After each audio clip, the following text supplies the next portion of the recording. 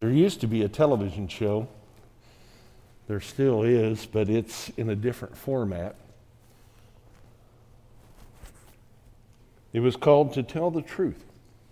Remember that? Some of you have seen the new, and some of you have seen the old. I'm sounding like a grumpy old man now. I really like the old one better. The reason why I like the old one is because, it was my name is so-and-so, and my name is so-and-so, and my name is so-and-so. And then, at the end, they asked good questions. They tried to find out who they were in truth. And 2 out of the 3 obviously weren't telling the truth. And then, of course, at the end, you have the traditional, is it you, is it me? They stand up and down, and finally the one stands up. The new one is just, it's got parts of that, but then it becomes really just a way for some people to ask stupid questions, They try to be funny, but it's still the same thing. Who are the ones, and then after they get one gone, they do it again with the other 2, But anyway, we can discuss the pros and cons of the old To Tell the Truth and the new Tell the Truth later. But the point is, somebody's lying. Our heads are spinning right now. We don't know what to believe. And it's exactly what Satan wants. We have confusion, we have doubt, we have rebellion, we have blurring of the lines. We read about the Israelites and as they left Egypt, and we read about the prophets, and we see what happens when truth disappears. When truth disappears, everything seems to go into chaos. And just look about any time in history. If you look at any time in history, you're going to find that same concept happening. And as I said, our heads are spinning very much as Pilate's head was spinning. When confronted with Jesus, he asked, "What is truth?" Have you ever watched a catcher in a baseball game? I know everybody has, right? Yeah. I said something about this last week. I use way too many sports analogies, but here goes another one. But if you ever watch a catcher, and if you've never watched this before, Coach can tell you this, watch it sometime, because what happens is when the pitcher pitches the ball and it's slightly outside, you know what he does? He moves it inside. That's right. The catcher tries to get the umpire to see something differently than what it really was. He always just slightly moves. And I feel like that's what's happening in our world today. That when truth comes or when a lie comes, Satan takes and just kind of slightly moves things a little bit. I read about 3 umpires, and they were talking about the games that they ump. And the first said, "There are balls and there are strikes, and I call them the way they are." And the second umpire looked at him and said, "There are balls and there are strikes, and I call them the way I see them." And the third umpire said, "There are balls and there are strikes, and they ain't nothing till I call them that."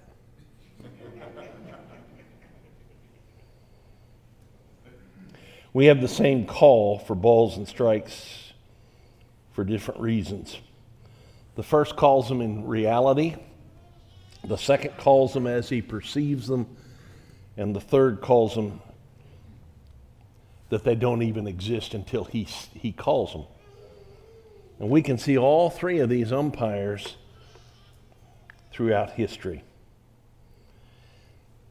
"I call them the way they are," the psalmist said. Never take your word of truth from my mouth, for I have put my hope in your laws. If you read the Psalms, you'll find that there is an emphasis on God's laws, on the things that He has set out for us to follow. And Jesus is even more specific as he teaches His disciples. In Jesus' prayer, if you'll remember, He says, sanctify them by truth. Your word is truth. But the problem has been some have used the word for their own benefit, to prove a point, to beat somebody over the head. Job's friends, they took Scripture and they beat him over the head with what they deemed as truth. They kept asking him, Job, the reason why all these things happen to you is because of the things that you've done. What have you done? And they asked him over and over and over again, and they beat him over the head with it until he finally kind of relented and said, well, I might have, but God finally sets him straight in the middle of all that. And that's exactly what the Pharisees did. And we are hard on the Pharisees, but you know what? They did a lot of things right. They followed the letter of the law a lot of times. But they used it to their own advantage. They used it, really, as I've said before, to beat people over the head with it. And so we kind of take the view of that first umpire. There are balls and there are strikes, and I call them. Then we have, I call them the way I see them. We can see in history there came a period of time called the Enlightenment. Before that time, everything was attributed to God. Everything was God, and it was for God. And then down through the years, what we find is things change a little bit. And they started the scientific method. And before I get too far, I don't want you to think that I'm anti-science, because I'm not. I have an undergraduate degree in science. And so we sit there and we say, well, the Enlightenment came and we got smarter and we got smarter and we got smarter. And if you just put things through the scientific method and you crank the crank of scientific method, and in the end it'll come out and you have truth. And it's interesting because what has happened is you slowly see God being edged out of the picture. Because you see, we're so doggone smart, we don't need God. The Industrial Revolution came along, and great things happened, but slowly God was taken out of the picture. And so we have this period of time where people who continue to look to God were really ostracized and looked down upon. It's happening right now. Because we're just so doggone smart. God is slowly displaced. And then we have, there are balls and strikes, but they don't exist until I say so. Isn't this where we are today? Isn't this where we are today? Truth is not discovered, it's created. Truth is not objective. It's not absolute. My truth may be different than your truth. And so everyone determines what their truth is. And you can't foist your truth on my truth.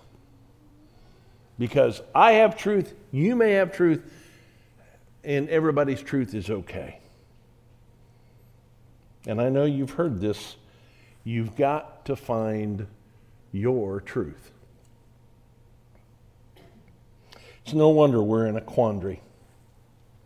It's no wonder we're just kind of all over the place.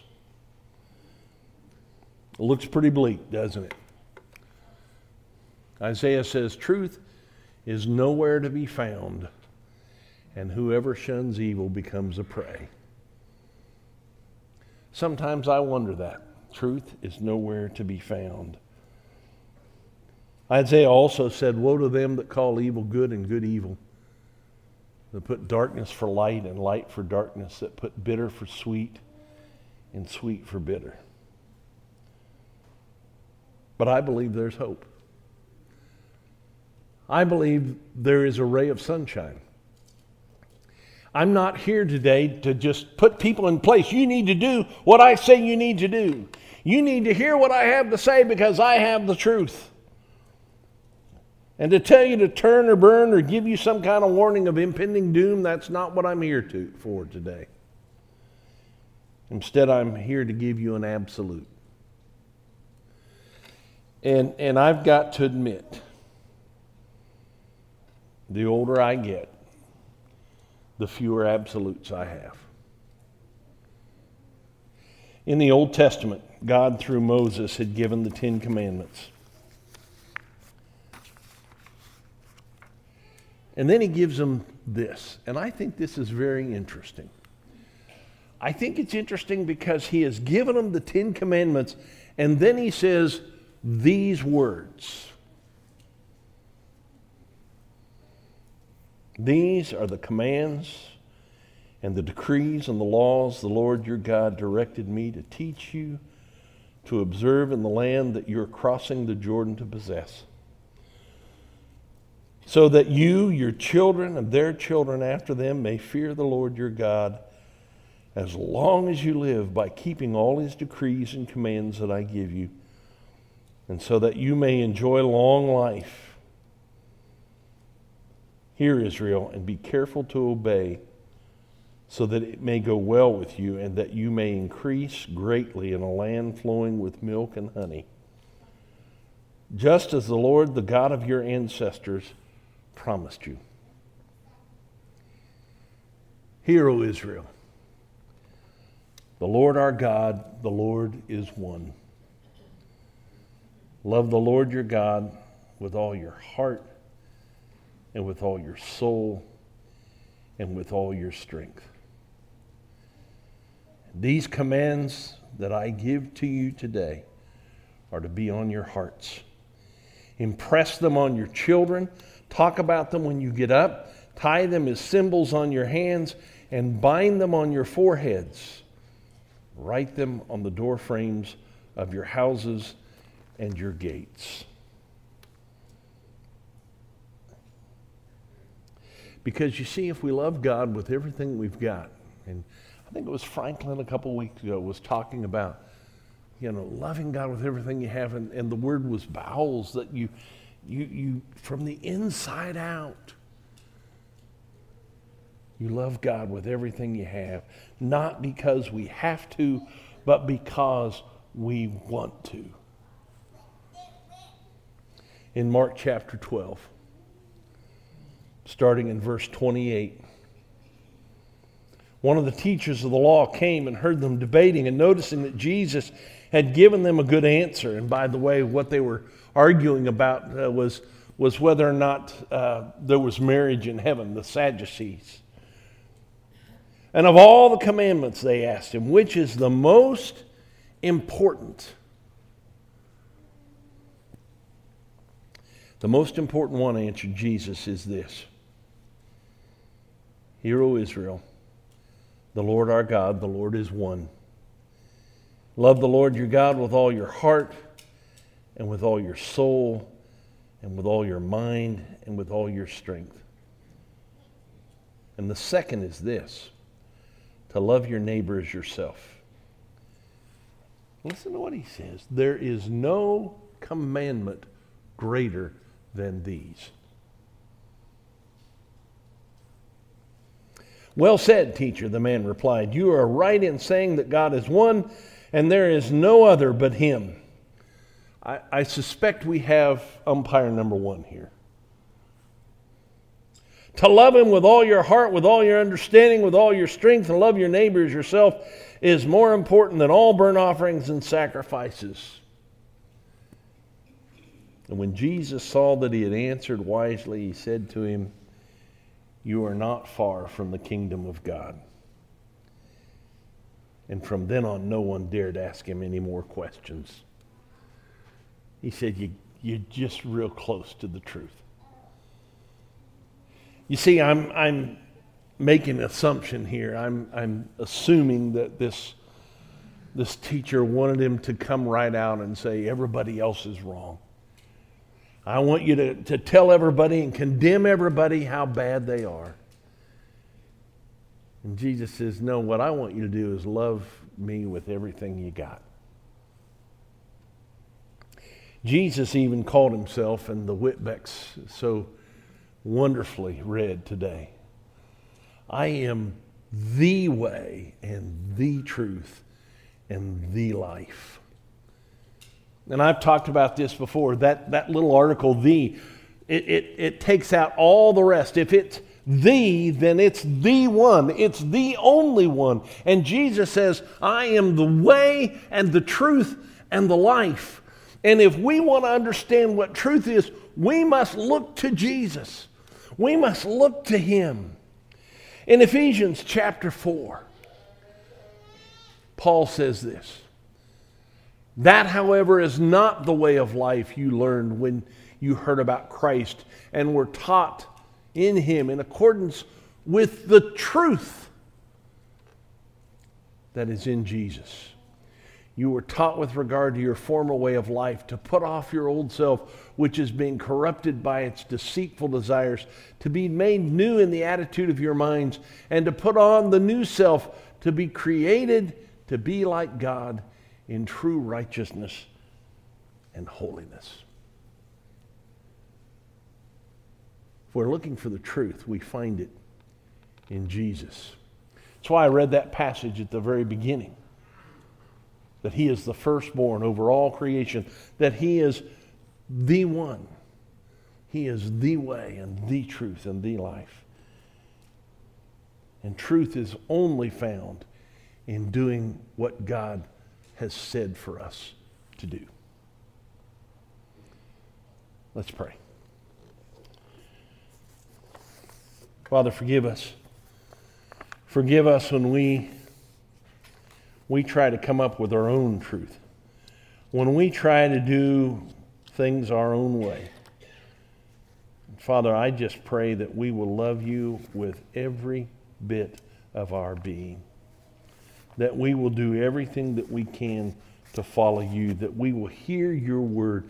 And that we understand and we know that Jesus, not only is he the firstborn of all creation, but he is the way and the truth and the life. Help us to hang on his every word. In Jesus' name, amen.